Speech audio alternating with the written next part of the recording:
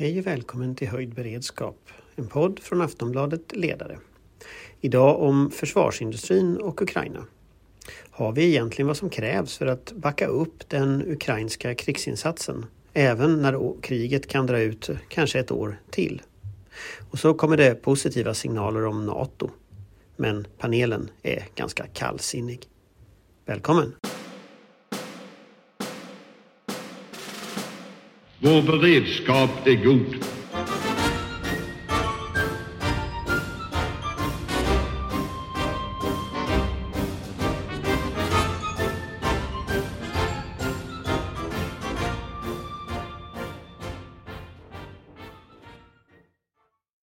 Ja, hej och välkomna. Då sitter vi här i våran studio på Schibstedhuset och det är jag, Anders Lindberg och Patrik. Oksanen, tankesmedjan Frivärd. Johan. Wiktorin, vd Intil. Och Amanda som befinner sig långt bort. Så långt bort är det inte. Amanda Wollstad, svensk tidskrift, befinner sig för tillfället på Bofors hotell. Och var ligger Bofors hotell? I Karlskoga. Gamla Bofors kanonfabriks, deras representationshotell en gång i tiden, men nu är det privat och öppet för allmänheten, även om det fortfarande ligger precis bredvid. Detta inslag är nej, det var ingenting.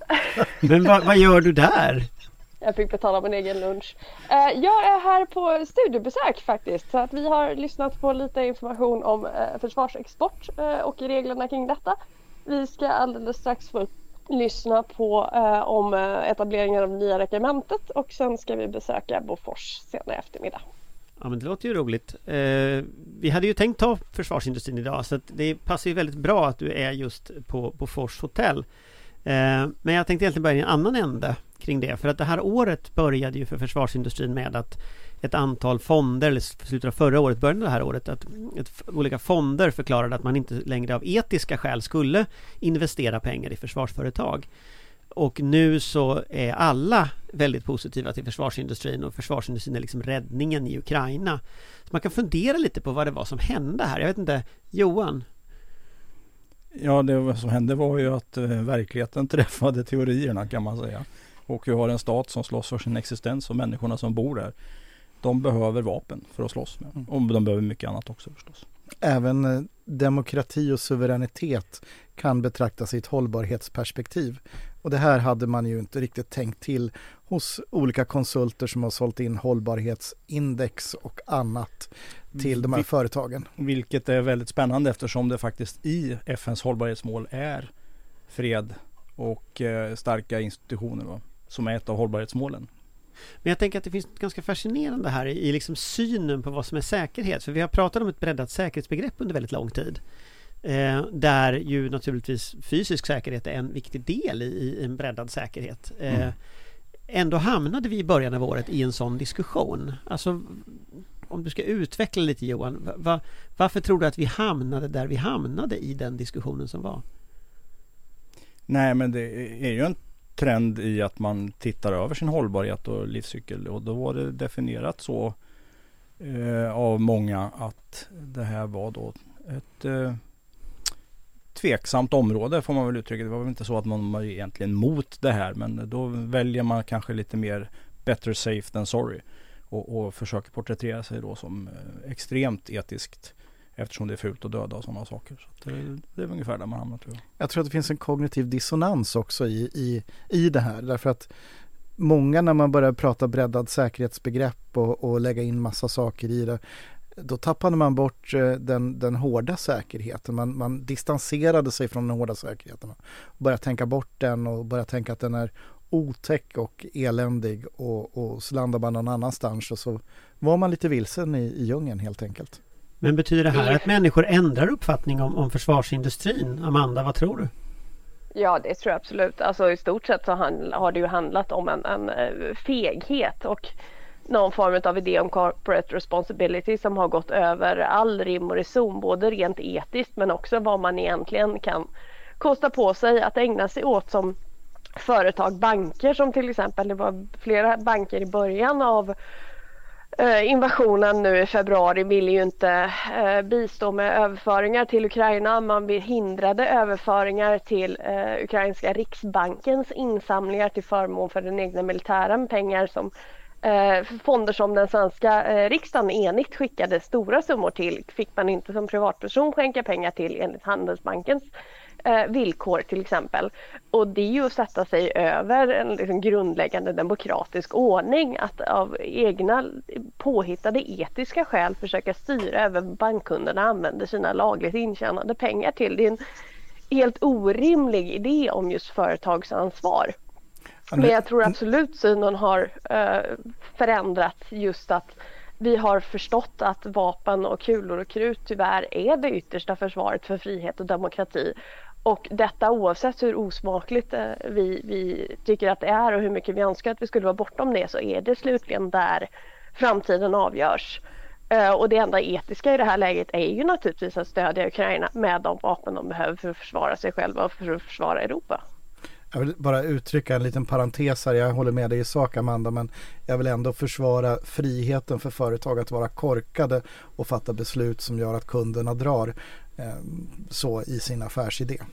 Bara sådär rent principiellt. Generellt håller jag med dig, men banker grundläggande, om man hävdar att man tillhandahåller en grundläggande infrastruktur och kräver en massa säkerhetsgarantier och annat av staten för att man tillhåller den här grundläggande infrastrukturen, då ska man liksom lika lite som posten gå in och kolla vad kunderna håller på med så länge de håller sig inom lagens råmärken.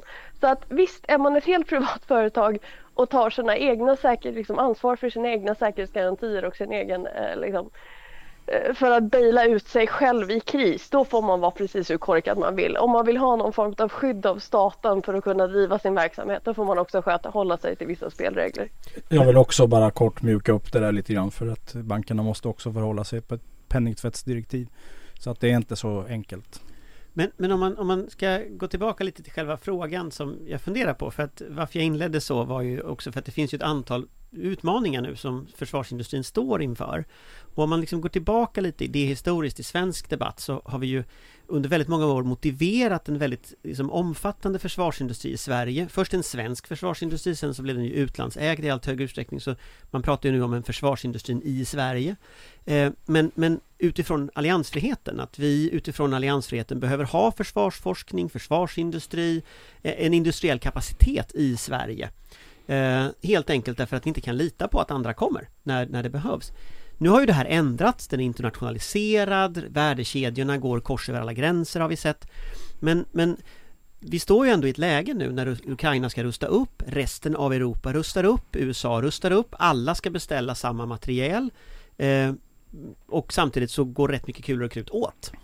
Så att om man börjar, Johan, i den problembilden, vad står vi egentligen inför för så att säga problembild när man tittar på försvarsindustrin? Alltså den absolut största problembilden är ju produktionskapaciteten i försvarsindustrin, och till och med den amerikanska försvarsproduktionskapaciteten är ju också kanske inte vad man önskar att den vore från amerikansk horisont sett. Att det är helt riktigt som du beskriver, att man har varit en av pelarna i den gamla alliansfriheten.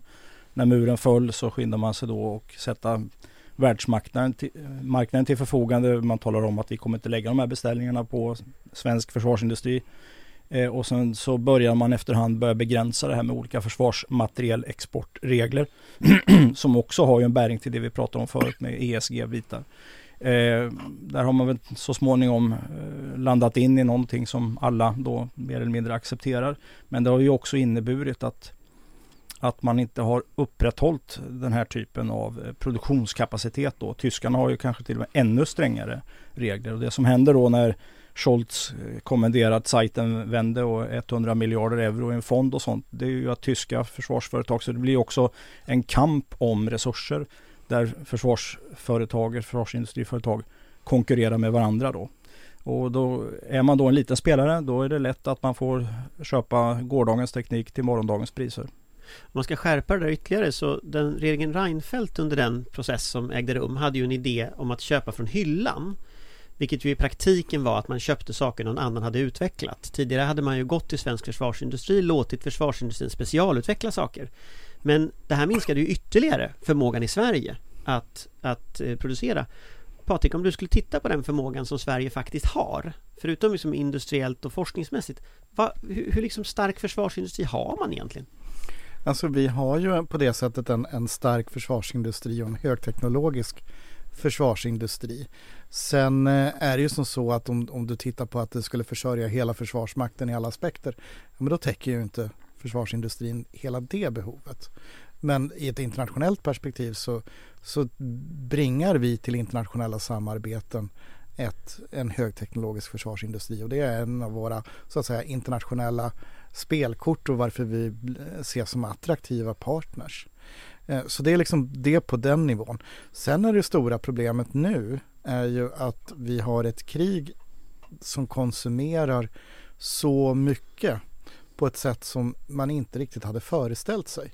Man hade inte riktigt tänkt sig i banor att vi skulle ha ett långdraget krig. Vi pratar nu om att vi kommer ju snart att nå ett årsskifte, och det finns väl ingen som ser ett slut på det här kriget inom ett år. Alltså det kommer att vara i alla fall över 24 februari nästa år. Det är väl en ganska rimlig gissning. Vi hade inte föreställt oss ett så långdraget krig som konsumerar så mycket ammunition och vapen. Och där gör ju det att produktionen haltar. Och det finns olika exempel på siffror som vi kan gräva fram om det är någon som har en telefon och ta fram dem, för jag har dem inte i huvudet, men som visar liksom att man konsumerar mer i Ukraina på en månad än vad USA producerar på ett år i vissa typer och så vidare. Men om du tittar på den svenska försvarsindustrin, för än så länge så har man ju gett väldigt mycket av saker som redan fanns i lager. Nu är vi ju på nivån där, i alla fall när jag pratar med människor så säger de att nu är det för länge sedan så att vi måste få upp volymen. Vilka chanser finns det att få upp volymen egentligen i väst? Det menar jag inte bara Sverige, utan Rheinmetall i Tyskland, franska försvarsindustrin, amerikanska. Alltså, kommer vi att kunna försörja Ukraina på det sättet? Eller måste vi ge ännu mer av det vi faktiskt själva har i lager?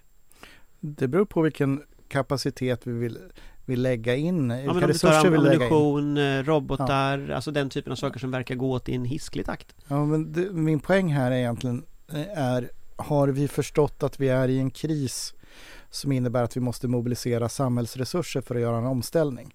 Vi såg det i pandemin, hur olika företag ställde om då till att börja göra ventilatorer, plötsligt börja göra medicinsprit, handsprit, som egentligen sysslade med andra saker.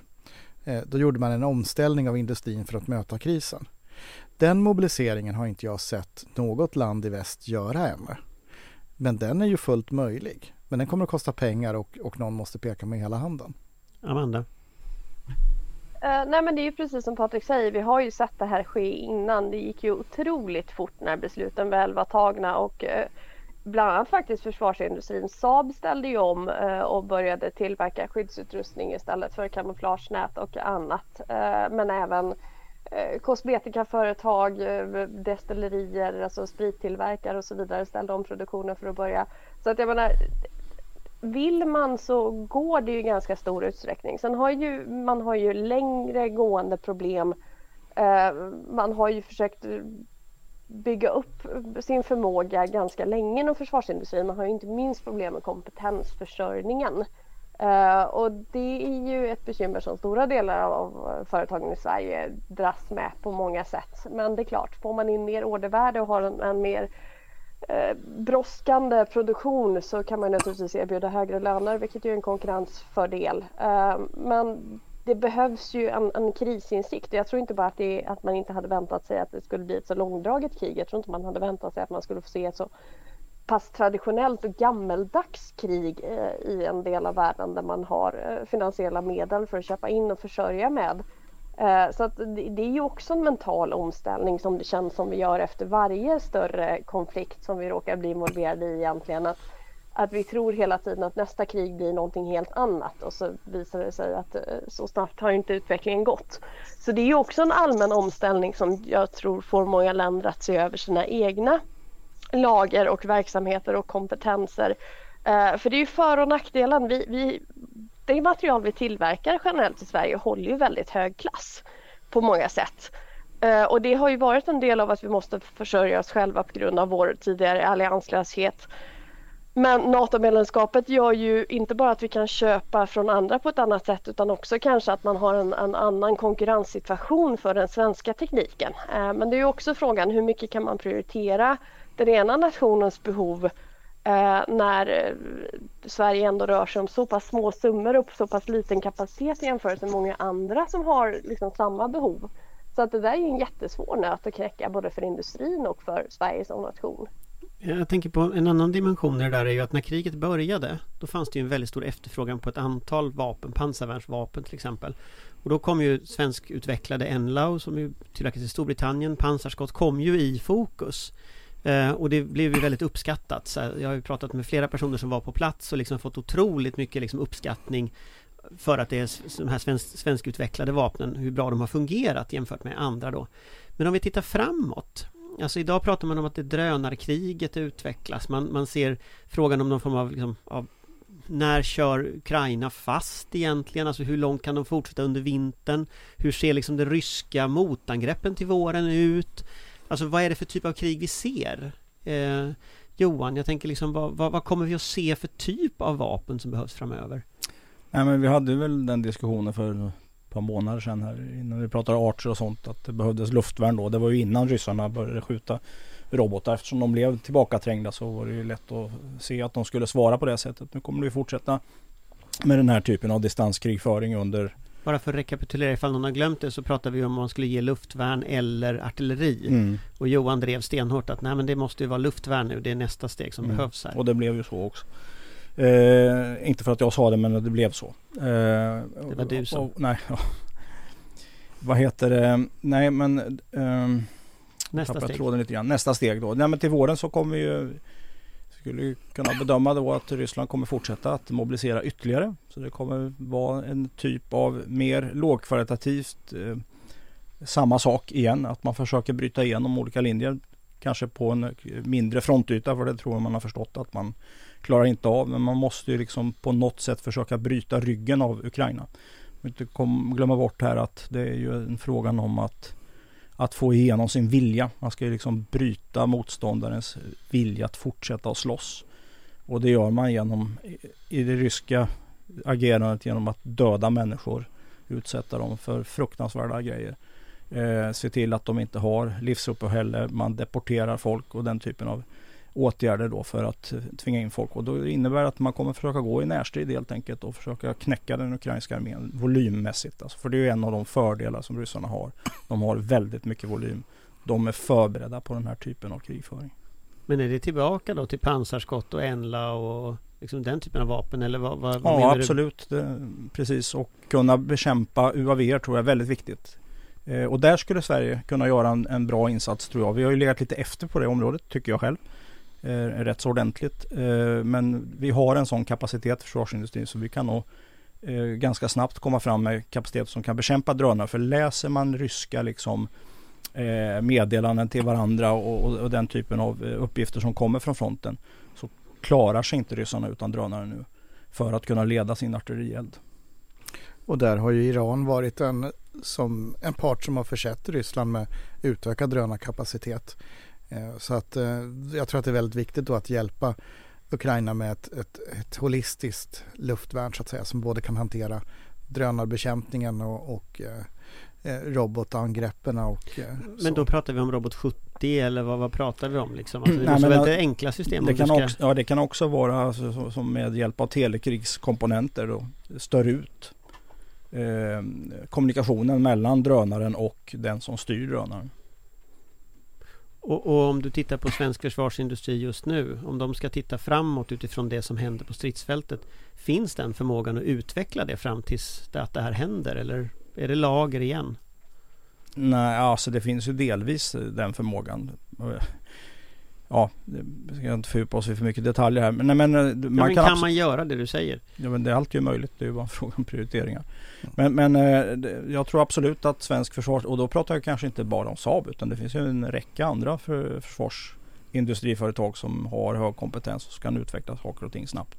Det tror jag nog. Men då kanske det inte kommer upp första året i den kvantiteten som är önskvärd kanske. Men det går nog att fixa. Och här tycker jag då att man ska använda NATO-medlemskapet till att sätta sig ner med Sverige och Finland och Norge tillsammans att se över vad kan vi göra tillsammans för att få en uthållig och en möjlighet att snabbt växla upp till exempel tillverkningen av ammunition och vapen som vi behöver.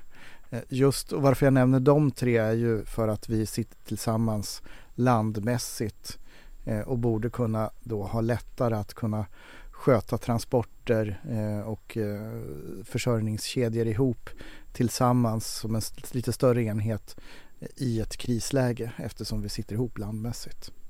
Jag tänker Amanda, det Patrik sa förut med liksom att det här är en mobilisering av hela samhället och att vi inte har gjort den än.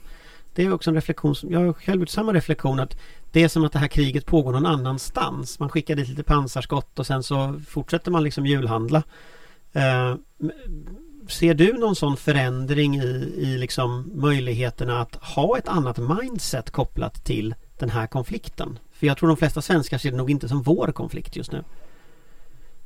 Alltså det är klart det går, men det kommer ju kräva en del. Jag var på första adventsmässa i helgen och prästen predikade just om orosituationen i världen och talade om kriget i Ukraina som någonting som skapade oro därför att det var ändå viss geografisk närhet och liksom spridningsrisken.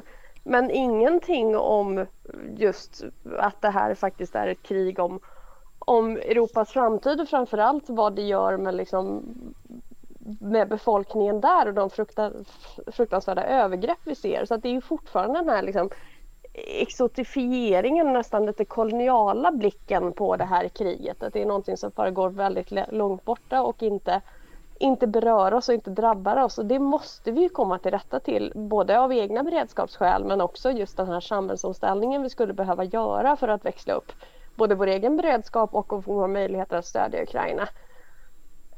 Men hur gör man det? Ja, det krävs ju inte minst att politiken tar ett större ansvar. Att skicka hjälppaket är all well and good, men ett utökat samarbete på flera nivåer och att man tar ledartröjan och visar att det här berör oss på ett väldigt direkt sätt.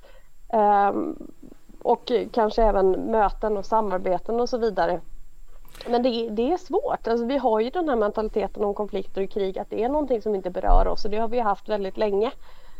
Så att det kommer bli en stor omställning, men det är en omställning vi skulle behöva göra. Patrik? Ja, vi behöver prata klartext både från politiken och i debatten. Ukrainas sak är vår första försvarslinje går. Fast det är ju bara ett slagord än så länge i debatten. Ja, men det är inte ens gång det. Det slagordet hör du ju inte. Och det hör ju inte heller att vår första försvarslinje går vid Cherson, Donetsk, Luhansk, Zaporizjzja. Och du hör inte heller att det är faktiskt Ukraina utkämpar ett krig för de europeiska värderingarna, den europeiska friheten, den europeiska idén om demokrati. Och utkämpar ett krig för bevarandet av den europeiska säkerhetsordningen, den som vill ha fast 1975 med gränsers okränkbarhet. Man ändrar inte kartan med svärdets makt. Jag noterade att min kommun hemma där jag bor hade nu plockat ner den ukrainska flaggan. Förut brukar man ha en svensk flagga och så kommunflaggan. Nu hade man det igen. Vilket var en intressant signal. Börjar vi tröttna, Johan? Ja, men det är fullt möjligt. Jag tyckte det var en jättebra reflektion från Amanda där. För går man ner ytterligare en nivå då så är det ju liksom ett orättfärdigt anfall på Ukraina. Man måste liksom ner på den nivån. Och sen blir det liksom politik av det här så småningom. Det tror jag. Men jag glömde säga en sak som är lite mer kopplat till försvarsindustrin. Vi har ju en otroligt stark undervattenssektor i Sverige också. Då menar jag inte bara ubåtar utan vi har även torpeder. Där är också ett område. Vi har själva sett Ukraina laborera med framgång att ta fram plattformar som då är autonoma eller som styrs då, fjärrstyrs. Och där skulle vi också kunna hjälpa till i Svarta havet exempelvis för att mota bort ryska fartyg. Men sjömålsrobotar har man väl gett, va? Har man inte det någon Jo, absolut. Men nu pratar jag specifikt om undervattenssektorn då. Undervattensdrönare som man kan använda då för att sänka fartyg. Det har man ju en väldigt hög kapacitet att ställa om så att säga och ta fram och håller på att experimentera med säkert. Men om vi kommer tillbaka till det här mjuka, för det här är ju det hårda vad man kan, men det mjuka är ju liksom viljan. Så, alltså, samma fråga som jag ställde till Amanda. Är vi liksom beredda att göra detta? Eller håller liksom det här på att på något sätt det här totalförsvarskonceptet på något sätt, att vi har tappat det när det gäller liksom Ukraina-konflikten, att hela samhället behöver ställa om, att olika delar, kanske till och med att var och en av oss måste offra någonting för att besegra Ryssland i Ukraina. Ja, men det är ju en syn på konflikten som... men så är det, och så är det ju. Men vi är ju där vi är, precis som du beskriver. Det vill säga att det här är en liten avdelad sektor som håller på med det här. Men så är det ju inte, utan det är ju någonting för alla. Det är ju inte Försvarsmakten eller försvaret som går med i NATO, det är ju hela Sverige som går med. Det är ju allas krig egentligen i Ukraina, precis som Patrik säger, att Ukrainas sak är ju vår, de slåss ju faktiskt för vår framtid. Och där kan ju jag som individ välja om jag vill lägga pengar och stödja den ukrainska försvarsmakten eller civilsamhällsinsatser. Eller jag noterade idag med glädje, som jag inte hade noterat riktigt förut, att i Pressbyrån, i deras självbetjäningsbetalstation, så finns det att man kan välja att trycka på och skänka pengar till Ukraina via Röda Korset till exempel. Så att det är väldigt välkommet att olika butiker och så tillhandahåller den möjligheten enkelt. Så jag blev glad att se det. Även om jag inte skulle egentligen sitta och göra reklam för Pressbyrån nu. Men ja, det får vi väl bjuda på. Och sen är det ju så att det drabbas oss på andra sätt också. Det har ju faktiskt med de nuvarande elpriserna att göra. Alltså kriget påverkar ju detta. Så det blir ju väldigt kännbart för den enskilda. Och det bästa sättet att få ner elpriset, det är ju att besegra Ryssland militärt i Ukraina. Så om man är arg på sitt elpris så ska man ge pengar i Pressbyrån till Ukraina? Ja, det är väl ett väldigt konstruktivt sätt att göra det på. Och dessutom se till att spara och hushålla på din egen elkonsumtion så mycket du kan. Och lägga din elkonsumtion på tider och dagar då läget är bättre. Det vill säga att spara ihop dina tvättmaskiner till när det är lite lägre elpris och det blåser och vindsnurrorna ger el. Vår beredskap är god. Ja, det var försvarsindustrin lite grann, och det är ju en intressant fråga. Men en annan intressant fråga som har hänt nu, det är ju att det har varit fördjupade förhandlingar här med Sverige och Turkiet och Finland. Och Tobias Billström här har ju uttalat just att dels att det bästa sättet att lösa det här är att Ryssland besegras, vilket är ett väldigt hårt uttalande. Men han säger också i de uttalanden han har gjort att nu går de här förhandlingarna bättre. Johan? Ja, men det är ju jättebra om det går lite bättre. Och för första gången har vi ju sett Sverige ställa krav på Turkiet också, vilket jag tycker är bra. Jag blev väldigt förvånad över att man åkte ner till, att Ulf Kristersson åkte ner till Ankara utan att få ut någonting. Det var liksom, jag vet inte om det var rätt åtgärd i det läget. Om man nu gör framsteg så är det väldigt bra, och jag noterar att man har gett turkarna ett budskap om att vi ska få tag i de kriminella som håller sig undan i Turkiet. Och då är det bra, för då håller man inte bara på skänker efter och har den attityden, utan man måste ju sätta hårt mot hårt där, helt enkelt. Men där måste man ändå säga en annan, alltså du förutspådde ju tidigare att det här inte alls kommer att gå i höst, utan det kommer att ta till nästa år, eller till och med året efter det, innan det här är löst. Har du ändrat den analysen på något sätt efter ändå regeringens positiva signaler? Nej. Du tror inte på Billström? Jag tror säkert att förhandlingarna går framåt, men jag tror inte att det är mål förrän tidigast i höst. Det står jag fast vid, absolut. Du menar höst 2023? Ja, höst 2023. Tidigast. Därför att alltså all krigföring, Turkiet har en egen politik förstås. De tittar ju på vad de kan göra i den regionen också, och har olika utfallsrum som de vill ta åt sig. Och de avvaktar, och det är återigen, då kommer vi tillbaka till den här frågan om Sveriges NATO-medlemskap avgörs på stridsfältet i Ukraina. Når Ryssland framgångar där, då kommer Turkiet, kanske till och med Ungern, fortfarande kunna hålla emot. De har inte lovat någonting bestämt. De har ju bara sagt under de här förutsättningarna så kommer vi godkänna det här i Ungern då. Men det kan ju se ut helt annorlunda ut i januari. Det vet vi ju ingenting om. Så att det är ju Ukrainas slåss alltså för oss också. Därför att det blir ett ökat manöverutrymme för Ryssland och exempelvis Turkiet att hålla emot en sån sak. Det kan komma upp med någon annan sak som inte duger och som gör att man inte kan ratificera det här. Men hur mycket tror du att det turkiska motståndet beror på viljan att sitta på två stolar och mellan Ryssland och väst, och hur mycket det turkiska motståndet beror på det de faktiskt säger? Så en hel del är ju inrikespolitik. Han ska ju bli omvald som president, så att det tror jag är den största drivkraften. Men det kommer han ju vara nästa höst antagligen då. Ja, om precis. han inte valfuskar riktigt ordentligt. Det kanske han gör i och för sig. Ja, det är väl det han kanske gör då för att sitta kvar. Men efter det så att säga, hur mycket tror du? Nej, men alltså de vill ju managera sin relation med Ryssland också. Och vi ser hur det flödar in ryska pengar i Turkiet. Vi ser hur man sluter energiavtal med varandra och gör Turkiet till en gashubb. Så att det här är inte snutet ur näsan att få till det här. Och det kommer krävas hård amerikansk press, skulle jag säga. Och det känns ju inte som en slump att det är Erdogan och Orbán som sitter sist i den här leken.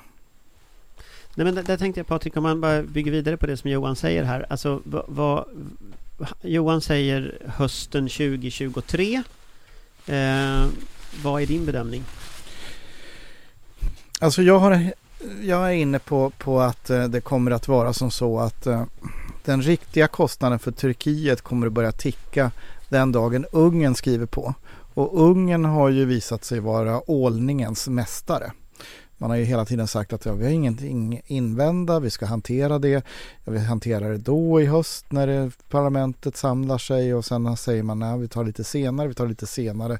Och nu är det senaste beskedet någon gång i januari när det ungerska parlamentet sammanstrålar igen efter årsskiftet. Om det blir då eller inte, det återstår att se. Och det är väl ganska tydligt att i Ungern så blandar man också ihop EU-korterna med NATO-korterna och Ungerns situation då med olika rättigheter som man har inskränkt, och EU har ju satt press på det och hotat med indragna stöd ifall Ungern inte åtgärdar det där, och sen kommer ett svenskt ordförandeskap vid årsskiftet också in i leken. Men Ungern har ju inte haft en öppen konfrontation utan bara haft en förhalningstaktik i det. Men den dagen Ungern slutar förhala och verkligen skriver på, då är det bara Turkiet kvar. Och då kommer ju trycket att öka på Turkiet exponentiellt över tid också. Och vi har redan sett att Jens Stoltenberg börjar bli lite irriterad i sina uttalanden och har uttryckt sig väldigt tydligt senaste veckan i förhållande till Turkiet att det är dags nu, liksom Sverige och Finland, släpp in dem nu, kom igen. Och någonstans när Erdogans kalkyl på vad han får ut av att köra det här balansspelet och spela dubbelt med Ryssland, fördröja, vinna inrikespolitiskt med de kostnader som han då får från USA framförallt, men också andra NATO-länder. När så att säga kostnaderna blir större än intäkterna, då kommer Turkiet att ändra sig. Men jag kan inte säga när den inträffar. Men gissar du före eller efter Johan? Jag får väl vara optimist och säga att det kommer inträffa före Johan. Om Johan säger hösten. Alltså jag funderar också mycket på det där, för att det är klart att när Aftonbladets ledarsida bytte fot om NATO och när liksom den processen som vi hade i våras, det var ju en väldigt intensiv process med väldigt många liksom diskussioner, och jag åkte runt på möten och pratade och hade massa diskussioner med människor och mycket försvarsetablissementsmänniskor jag pratade med och så. Ingen under den perioden lyfte att det här skulle bli så här. Ja, och det är väldigt fascinerande när man nu sitter här och det här har tagit över helt dagordningen. Att det är fortfarande så när man pratar med folk att det finns kvar vad Sverige kan bidra med. Det finns kvar liksom hur man tänker sig kring en försvarsplanering. Men Turkiet har tagit över showen. Mm. Och där är det ju som så att, och det är ju ingen hemlighet, där har ju president Niinistö sagt öppet att hade han vetat om att Turkiet skulle agera på ett sätt som gick emot vad Turkiet sa till Finland, då hade man kanske inte lämnat in ansökan där och då. Och vi ska komma ihåg att då Erdogan i samtal med Niinistö inte flaggade några problem. Turkiska diplomater i Stockholm och Helsingfors flaggade inga problem gentemot våra regeringar, och till våra ambassadörer i Ankara, både Sverige och Finlands ambassadörer, så flaggade turkarna inga problem med en svensk-finländsk NATO-ansökan. Så vi är ju lite vana med att vi sköter vår diplomati på att vi faktiskt litar på att det som folk säger till oss stämmer, i alla fall om man vill bli allierade. Om man ansöker om medlemskap i en klubb och så säger medlemmarna att ni är så varmt välkomna, vad roligt. Då litar vi på det. Och där kan man ju då diskutera om har vi varit naiva och vi borde ha förstått att det skulle bli en basar av det hela. Det kan man ju ha en diskussion om. Fast jag var på just nu så ligger det i Frihamnen en fransk fregatt som är här på besök som heter Chevalier Paul. Och jag var där på pressvisning för typ förrgår var jag där. Pressvisning och fick se liksom vapensystem och de berättade strategiskt vad de kunde åstadkomma och så. Det var en väldigt imponerande liksom skapelse, även om inte jag kan något om marina frågor egentligen, så var det liksom, det var en väldigt tydlig politisk markering. Frankrike, det är ett av flaggskeppen dessutom när inte Charles de Gaulle då, vad heter det? Hangarfartyget har liksom, är flaggskepp, då är Chevalier Paul flaggskepp, det är den största fregatten de har. Och den sätter de i Stockholm, så det är klart att den politiska markeringen av en fransk flagga i Stockholm är ganska tydlig. Men det pratade jag med ganska många av dem som var där, både från ambassaden och från fartyget och sådär. Alla, och Frankrike har ju själva haft problem med Turkiet, ska man också säga. Det finns ju liksom en historia av och där har vi ju till exempel i östra Medelhavet sett att Frankrike har till och med skickat örlogsfartyg för att backa upp Grekland när Grekland har liksom blivit utmanad av Turkiet. Så man är ganska tydlig så. Och vi ska komma ihåg att Grekland och Turkiet är NATO-medlemmar. Ja, precis. Båda är NATO-medlemmar. Nej, men och de var ju väl inte, alltså de sa väl inte så, men de lät inte särskilt förvånade. Och det där har jag funderat lite på. Var det bara vi som var förvånade och resten av NATO tänkte att nu kommer de att bråka som vanligt? Men det var ingen som talade om det för oss, eller? Ja, men jag tror att det är på två nivåer här. Det ena är att tittar man på Turkiets agerande i en rad olika frågor så har de agerat på det här sättet. Så ingen är ju egentligen förvånad. Varför var vi så förvånade då? Ja, jag var förvånad i alla fall. Ja, jag vet inte om vi egentligen är superförvånade, men problemet här är ju då i vårt val att agera. Och ska vi då välja att låta bli att göra någonting som går emot det som en vi vill bli allierad med säger, bara för att vi vet att det är någon som brukar kunna vara lite obstinat och vara om sig och kring sig och räkna och så, ska vi låta bli att göra det då? Och där någonstans så skulle jag väl säga att vi landade liksom där, att ja, men vi gör det här och så hoppas vi på det bästa. Okej, nu är käbblet igång. Ja, men för det som fascinerar mig lite, det är just att ingen sa det innan. För det är en sak att göra ett rationellt val. Vi ska komma ihåg att det fanns ju de som sa det innan, särskilt de som var Turkiet-kännare.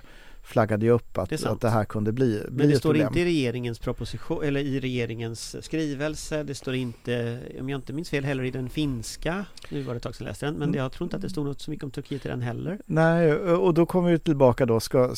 Ska Konungariket Sverige och Republiken Finland i sina officiella skrivelser lägga in att vi vet att Turkiet brukar vara lite besvärliga, så det kan ju bli lite skakigt trots att de säger att allting är okej. Det är ju inte riktigt så man skriver saker. I och för sig har du mer erfarenheter av hur man gör statsskrivelser i det offentliga än vad jag har, men jag har väldigt svårt att tänka mig att man gör det. Det är kanske en poäng. Men jag är bara fascinerad över hur debatten har blivit med Turkiet. Men om man tittar framåt, okej, du är lite mer positiv än Johan i alla fall. Du tror att det kan lösa sig tidigare än nästa höst. En fråga som då dyker upp här, det är ju, regeringen har ju gått in i det här med uppfattningen att de skulle klara det här bättre än den förra regeringen, baserat på att Socialdemokraterna har ett bagage med kontakter med PYD och YPG och så vidare, vilket den här regeringen inte har. Men det har ju liksom inte egentligen lossnat trots det. Finns det något annat man kan göra som skulle kunna få det här att lösas upp? Om man tittar på liksom den politiska situationen. Nu sänder ju den svenska regeringen, ska jag då säga, positiva signaler att det här går bättre. Men konkretionsnivån på det är ju helt obefintlig. Ja, men jag skulle säga så här, att det är inte Sverige som avgör den här frågan. Det är inte vi som har makten i den här frågan. Den frågan avgörs i så att säga spänningsfältet mellan Turkiet och 29 andra länder. Så att vi är ju bara en del av det. Det vi kan göra däremot är ju att se till så att vi gör det lättare för våra vänner att sätta trycket på Turkiet. Och det gör vi genom att vara, så att säga, visa att vi kan föra en diskussion och visa att vi gör de här sakerna vi har sagt att vi ska göra. Men vi ska inte börja liksom springa efter Erdogans nycker i det här, utan vi ska göra det som vi har tagit oss göra enligt avtalet. Och då blir det lättare för andra länder att sätta tryck, för att då kan ju Turkiet inte komma undan och säga, ja men titta, Sverige gör ju ingenting. Så att sköter vi oss så kommer intresset av att sätta tryck på Turkiet att öka, för att då finns det ingen ursäkt. Om man rullar fram det här lite grann nu utifrån helheten här som vi ser när vi tittar på NATO-debatt och utveckling. En sån fråga som har dykt upp, det är ju frågan om vi behöver en plan B. Alltså, tänk om Turkiet inte släpper in oss. Tänk om de bara låter den här situationen fortsätta. Av olika skäl. Inrikespolitiskt, därför att de är sura på amerikanska kongressen. Alltså det kan ju göras många skäl. Sitta på 2 stolar som Johan säger, hur länge de vill göra det. Om Turkiet inte har släppt in oss nästa höst, eller om 2 år, eller om 3 år, eller om 4 år, vad gör vi då? Den dagen, den sorgen, har jag på att säga. Men vårt förhållningssätt just nu tycker jag är det enda rimliga. Vi utgår från att det här kommer att lösa sig. Vi jobbar på som om det kommer att lösa sig. Vi gör det vi kan i väntan på att vi blir fullvärdiga medlemmar. Vi gör vår förberedelse. Vi har ju en massa saker att göra i vårt eget system för att göra den här omställningen till att bli NATO-medlem. Det är något som vi har varit inne på många gånger. Det är Sverige som blir det, och inte en liten del av Sverige, utan det är en helhetsmässigt. Vi ska få det att fungera med värdlandsstöd med både kommuner och regioner och myndigheter och så vidare och så vidare. Det är en jätteprocess. Och förutom att tänka strategiskt, hur ska vi bygga det här tillsammans och så vidare och så vidare. Så att vi har massa saker att göra, och vi kan också parallellt längs vägen fortsätta fördjupa vårt engagemang, till exempel JEF, Joint Expeditionary Force, som är under brittisk ledning. Vi fortsätter att fördjupa det nordiska försvarssamarbetet, eftersom vi kommer att bli medlemmar i NATO, Sverige och Finland, så är det väldigt naturligt att bygga vidare på det nordiska samarbetet. Det är naturligt att bygga vidare i trilaterala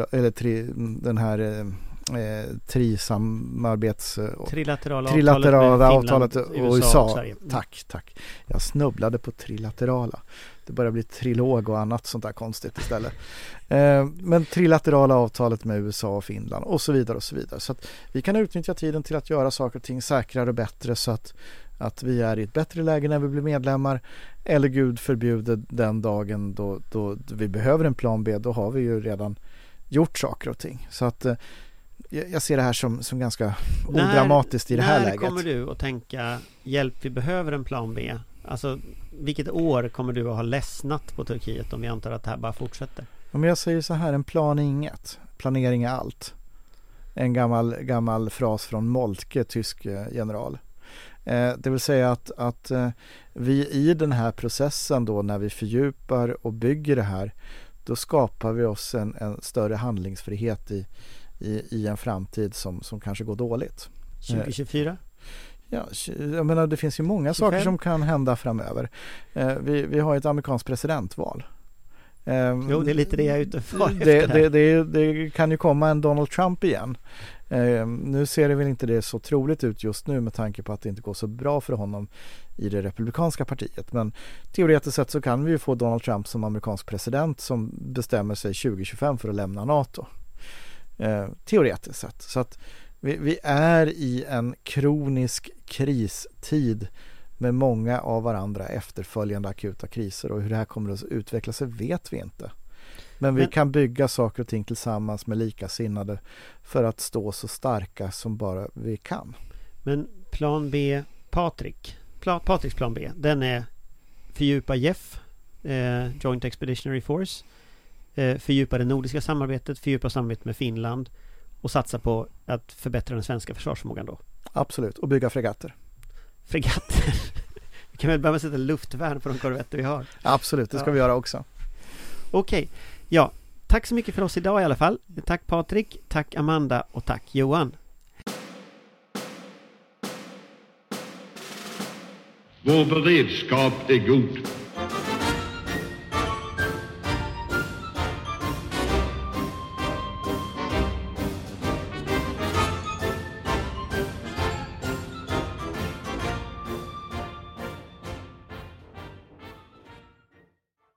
Du har lyssnat på en podcast från Aftonbladet. Ansvarig utgivare är Lena K. Samuelsson.